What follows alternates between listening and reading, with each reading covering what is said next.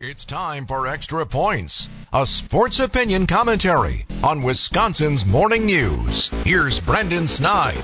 After winning 92 games and clinching the NL Central what just feels like months ago, the ongoing offseason for our Milwaukee Brewers is one that will probably be more memorable than anything. On Thursday night, the Brewers sent away their homegrown superstar in exchange for a couple of prospects and a high draft pick. On the surface, the trade last night most likely didn't come as a complete shock to me or probably you, but the return on what the Brewers got certainly did, and that today is what's up for debate. Take it for what it's worth. I'm not sure the Brewers had a ton of leverage here, and the more I look at the return, the more I'm actually okay with it. However, what's not up for debate is the actual trade itself. This was a move that needed to happen for Milwaukee, and a move that you can make the case should have happened a year ago, or at the very least during last year's trade deadline. If you're a realistic fan, which I do acknowledge is quite hard to find these days, to be honest, the writing for Burns to be dealt has been on the wall since last offseason when he and the Brewers went head-to-head in arbitration, arguing over what he should or he shouldn't be paid. Once he reported to camp last spring, his own words, speaking with a low tone, spoke loudly on what he thought his future was in Milwaukee. The Brewers simply just were never going to be able to pay him. Never. Wasn't going to happen.